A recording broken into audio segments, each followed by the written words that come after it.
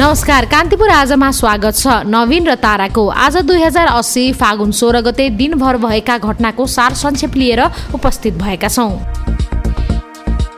नेकपा माओवादी केन्द्रले राष्ट्रिय सभा अध्यक्षमा उम्मेदवारी दिने निर्णय गरेको छ। पार्टी केन्द्रीय कार्यालय पेरिस डाँडामा आज बसेको स्थायी कमिटी बैठकले सो निर्णय गरेको पार्टी प्रवक्ता अग्नि सापकोटाले जानकारी दिनुभयो। गठबन्धन दल कांग्रेसले कृष्णप्रसाद सिटौलालाई अध्यक्षमा अघि सार्ने तयारी गरिरहेका बेला माओवादी आफैले उम्मेदवारी दिने निर्णय गरेको हो। प्रवक्ता सापकोटाले आगामी निर्वाचनमा एक्लै प्रतिस्पर्धा गर्ने गरी तयारी गरेकाले गठबन्धन गर्ने नगर्ने भन्ने विषय परिस्थिति अनुसार निर्भर हुने बताउनुभयो। यसअघि माओवादीको स्थायी कमिटी बैठकमा हिजो अधिकांश नेताहरूले राष्ट्रिय सभा अध्यक्ष दावी प्रस्तुत गर्नुपर्ने अडान राखेका थिए। राष्ट्रिय सभा अध्यक्षको निर्वाचन यही फागुन 29 मा हुँदैछ। यसैबीच नेकपा माओवादी केन्द्रका उपमहासचिव जनार्दन शर्माले स्थायी कमिटी बैठकमा पेश भएको कार्यविभाजनमा असहमति जनाउनु भएको छ। कार्यविभाजन सही ढंगले नभएको र आफूलाई जिम्मेवारी विहीन बनाइएको उहाँको आरोप छ। यसैबीच माओवादीले प्रदेशहरूमा नेताहरूलाई समेत जिम्मेवारी दिएको छ।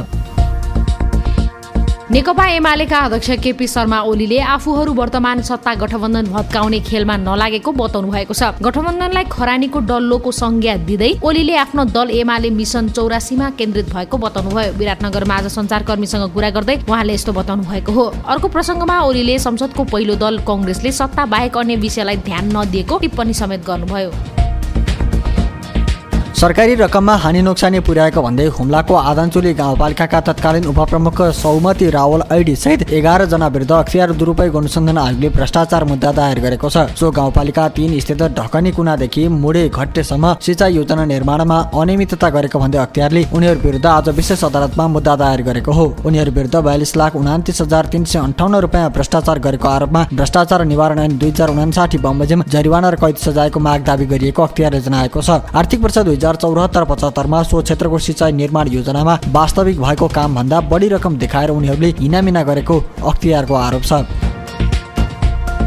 प्रधानमन्त्री पुष्पकमल दाहालले संघीय निजामती ऐन मन्त्री परिषदबाट पारित भइसकेको जानकारी दिँदै संसदमा ल्याउने तयारी भइरहेको बताउनु भएको छ। राष्ट्रिय सभाको राष्ट्रिय सरोकार तथा समन्वय समितिको बैठकमा बोल्दै प्रधानमन्त्री दाहालले संघीय निजामती ऐन मन्त्री परिषदबाट पारित भइसकेको जानकारी दिनुभयो। संघ, प्रदेश र स्थानीय तहमा प्रशासनिक संघीयता कार्यान्वयनका लागि संघीय निजामती ऐन सरकारले अगाडि बढाउन लागेको हो। दक्षिण कोरिया फेरि विश्वकै सबैभन्दा कम प्रजनन दर भएको राष्ट्र बन्न पुगेको छ। त्यहाँको सरकारले आज सार्वजनिक गरेको एक तथ्याङ्क अनुसार कोरियाले पुनः कम प्रजननको रेकर्ड बनाएको हो। सो संख्या अघिल्लो वर्ष 0.84 बाट घटेर 0.81 मा सीमित भएको छ। हालको रेकर्ड सन् 2018 यताकै सबैभन्दा कम भएको बीबीसीले जनाएको छ। त्यसबेला कोरियामा प्रति महिला 1 बच्चा प्रजनन दर कायम भएको थियो। नयाँ तथ्याङ्कसहित लगातार 6औं पटक कोरियाको प्रजनन तथ्याङ्क घटेको देखिन्छ। तुलनात्मक रूपमा विश्वका सबैभन्दा सबल अर्थतन्त्र भएका मुलुकहरूमा प्रजनन दर औसत रूपमा 1.6 बालबालिका छन्। विगत 6 दशकमा कोरियाको प्रजनन दरमा उल्लेखनीय संकुचन आएको अन्तर्राष्ट्रिय सञ्चार माध्यमले जनाएका छन्। त्रिकोणात्मक T20 अन्तर्राष्ट्रिय सिरिज अन्तर्गतको आफ्नो दोस्रो खेलमा नेपाल नेदरल्यान्डसँग 2 रनले पराजित भएको छ। कीर्तिपुर स्थित त्रिवी क्रिकेट मैदानमा 185 रनको लक्ष्य पछ्याएको नेपालले निर्धारित ओभरमा 8 विकेट गुमाउँदै 182 रन मात्र बनाउन सक्यो। नेपालका लागि दिपेन्द्र सिंह एरीले 63 र कप्तान रोहित कुमार पौडेलले 50 रनको अर्धशतकीय इनिङ्स खेले पनि त्यो जितका लागि पर्याप्त भएन। त्यसअघि नेपालले टस जितेर फिल्डिङ रोजेपछि पहिले ब्याटिङको निम्तो पाएको नेदरल्यान्ड्सले निर्धारित ओभरमा 4 विकेट गुमाएर 184 रन बनाएको थियो। नेपालका करण केसी र कुशल मल्लले 1-1 विकेट लिए। T20I सिरिज अन्तर्गतको आफ्नो पहिलो खेलमा नेपाल नामिबियासँग 20 रनले पराजित भएको थियो। नेपालले अब पर्सि शुक्रबार नामिबियासँग खेल्नेछ।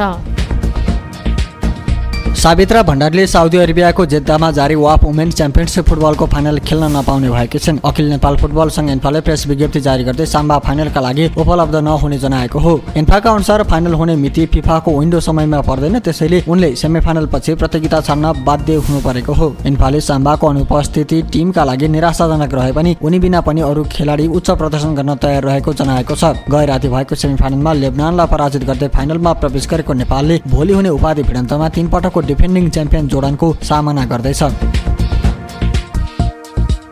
आजलाई कान्तिपुर आज यति नै। भोलि पुनः दिनभरका प्रमुख घटनाक्रमहरूको सङ्गालो लिएर आउने नै छौँ। नवीन र तारा बिदा हुन्छौँ। नमस्कार।